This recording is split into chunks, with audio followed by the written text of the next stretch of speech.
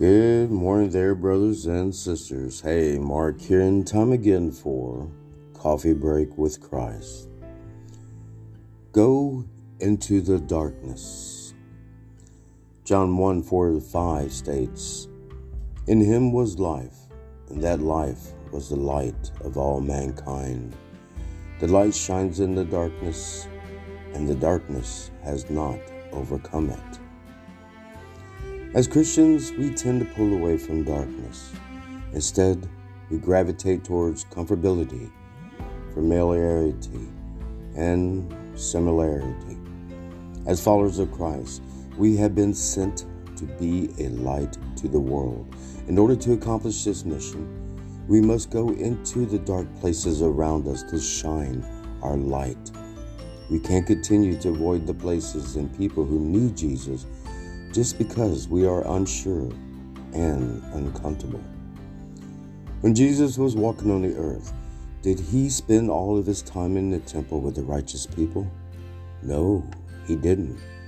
He did quite the opposite. He spent his time helping, healing, and ministering to those who were caught in darkness, those who needed light. Take the story of the calling of Matthew, for example. Matthew chapter 9, verses 9-13 states, As Jesus went on from there, he saw a man named Matthew sitting at the tax collector's booth.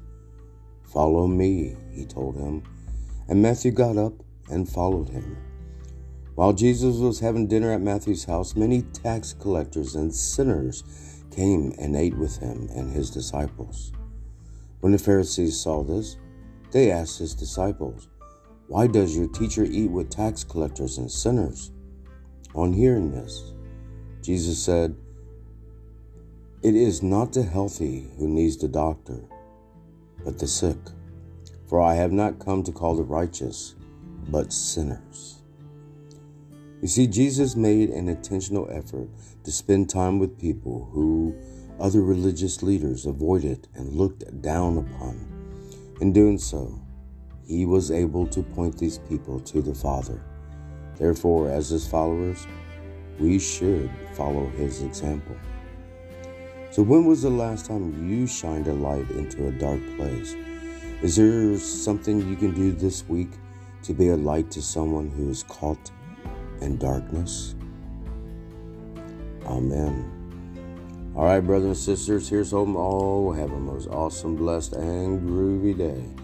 And always remember to keep our Lord and Savior, Jesus Christ, so very strong in your hearts. Amen.